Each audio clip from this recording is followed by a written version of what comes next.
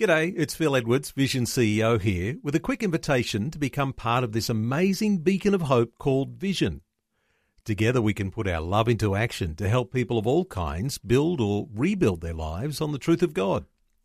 Please consider the part you can play during our upcoming Visionathon appeal, remembering that it's your support that makes Vision possible, including this podcast. Audio on demand from Vision Christian Media.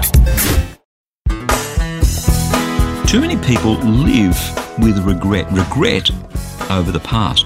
Of course, it doesn't make sense to let the past ruin your present and rob you of your future. But all too often, it's really hard to get over the regrets of the past. Hi, I'm Bernie Diamond, and welcome to the program today as we continue with this next message in the series called Healthy Living to a Ripe Old Age. Yeah, over the past 3 weeks, we've spent a lot of time talking about weight and diet and how to eliminate many of the diseases that, whilst they were virtually unheard of just a century or so ago, are today's major killers: obesity, heart attack, stroke, diabetes. What we've seen is that there have been some significant dietary changes that have happened in the last 100 years or so through the introduction of refined carbohydrates, sugar in particular, and white flour and all that other stuff, which have by and large caused the epidemics in diabetes and cardiovascular disease. And the answer to virtually eliminating those diseases is simply turning the clock back on our diets and taking out all the rubbish in the so-called Western diet that's killing us. If you want to find out more about that, hop along to our website, christianityworks.com, and you can listen to all 15 episodes in this series of a different perspective called Healthy Living to a Ripe Old Age. But today we're moving on, as I said, from the physical to the emotional, because our health isn't just tied to our bodies, it's tied to our minds and in particular to our emotions. Many people are living rotten lives because they have some poisonous emotions pumping around inside them. And this week we're going to talk about what, in my view, are the top 5 of those. When I was setting out to prepare these programs, I asked my friends on Facebook to suggest the negative emotions that they perhaps would like me to talk about on the program. I was kind of shocked. I was shocked by the number of negative emotions they came up with. It was pretty scary, actually. But this week only has 5 days in it, so I've settled on these 5: regret, disappointment, stress, envy, and low self-esteem. So today we're kicking off with regret, which is why I asked you that question a few minutes ago. What is it in your past that you regret? Something that you find it difficult to let go and to get over? You know, as I get to know people, I almost always discover something in their past that's holding them back today. For way too many people, their past is ruining their present and robbing them of their future. You may have heard me say that before. I say it often because it's so true. Just stop and think about that for a moment. The past is the past, right? It's locked in. You can't change it, ever. It doesn't matter how much you want to change it. Nothing that you or I or anyone can ever do can change the past.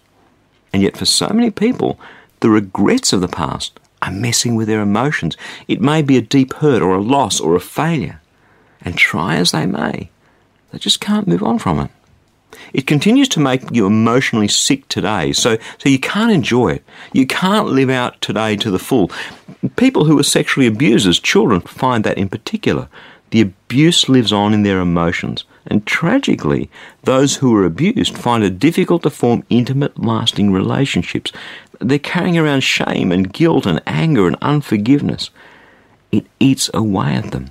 And the grim statistics are that someone who was abused as a child is far more likely themselves to become an abuser of children when they become adults. That's not true of all. Please don't think that's what I'm saying. But statistically speaking, adults who abuse children are very likely themselves to have been abused when they were children. But it's not just child abuse. It could be that you feel that your parents didn't love you. I know one man who's a very prominent leader whose parents abandoned him, and it's something that still affects him today. Or perhaps you've been through divorce. Perhaps you've lost your position or your status. Perhaps you made some mistake, a big mistake, that continues to affect you emotionally to this day. We're amazingly complex emotional creatures, and our emotions are often still attached to that regret from the past. Even though the physical impacts of that regret are long gone, it continues to ruin a person's present and rob them of their future. And that, my friend, is such a tragedy, because you and I only have this one life to live here on this earth. It's not a dress rehearsal. Once it's gone, it's gone. This life, this precious life that you and I have been given to live on this earth. People go to counselling to try and get rid of the effects of the past. I just want to help you today think through that reality. There's a saying that goes, don't cry over spilled milk. Sure, clean up the mess. Sure, learn from your mistakes. But once the milk is spilled on the floor, you can't unspill it. You can't turn the clock back and change it, as much as you wish you could. It's time to forget what lays behind and to strain forward and make the most of what you and I have been given, what today is about, the opportunities that lie ahead for tomorrow. You can't change the past, but you can change how you react to it. You can't change the past, but you can change what you do with it today and how you live with it today. When I look back on my life, hey, I've made some really stupid mistakes, some big ones. Mistakes that cost me the things that mattered most to me. And those mistakes have left scars on me emotionally. They've changed who I am. They've changed me for the better. Today, I'm hopefully a more understanding person, more understanding of people who make mistakes than I was before I made my mistakes. Today, I'm a more compassionate person, and I'm not naturally a compassionate person, I have to tell you. But today I'm more compassionate because I've lived through some times in my life where the compassion of others literally saved my life. Those are good outcomes. Those are the things that I take and use for the benefit of others. If I could wind the clock back on some of those mistakes, I would. But I can't. That's it. It's done. What I can do is learn from those mistakes. What I can do is to use the positive changes that came out of them to help others. And what I can do is look forward to a healthy future where, okay, I will still make some mistakes, but I can know that I'll recover from them, I'll learn from them, I'll forgive myself, and I'll get on with my life.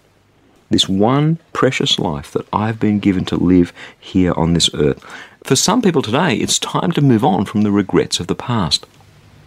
But that's not something that we can do for the most part just on our own.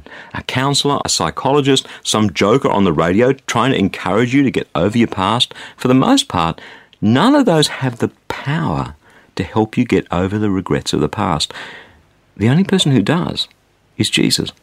Jesus died so that you and I could be forgiven our sins. And if you and I put our trust in Jesus, God forgives us our sins. In fact, the Bible clearly says that God remembers our sin no more. So if God's forgiven us our past, isn't it time for us to forgive ourselves?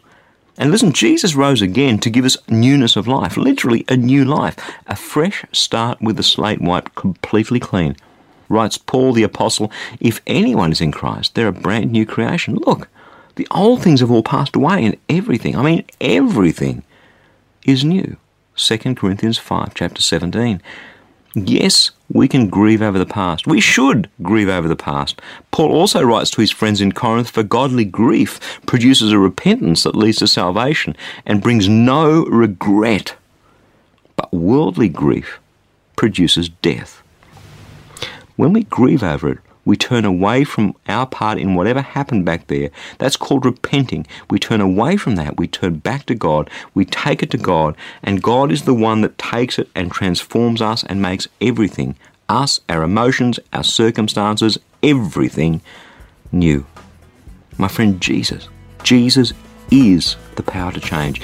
Jesus is the bringer of new life. Jesus is the answer to your grief and to the regrets of your past. My friend, he's the only answer. Jesus.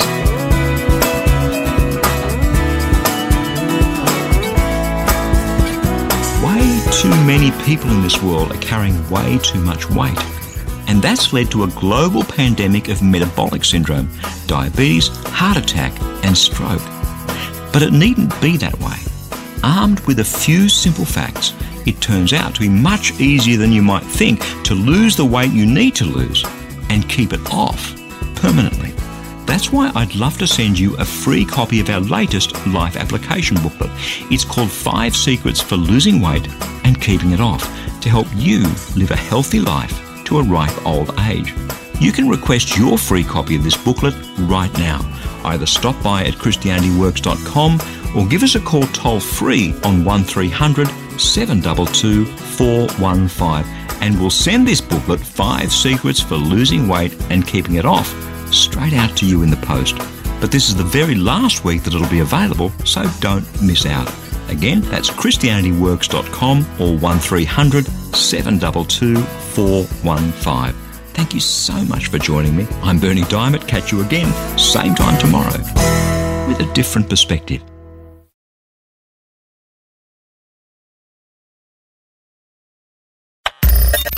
Thanks for taking time to listen to this audio on demand from Vision Christian Media.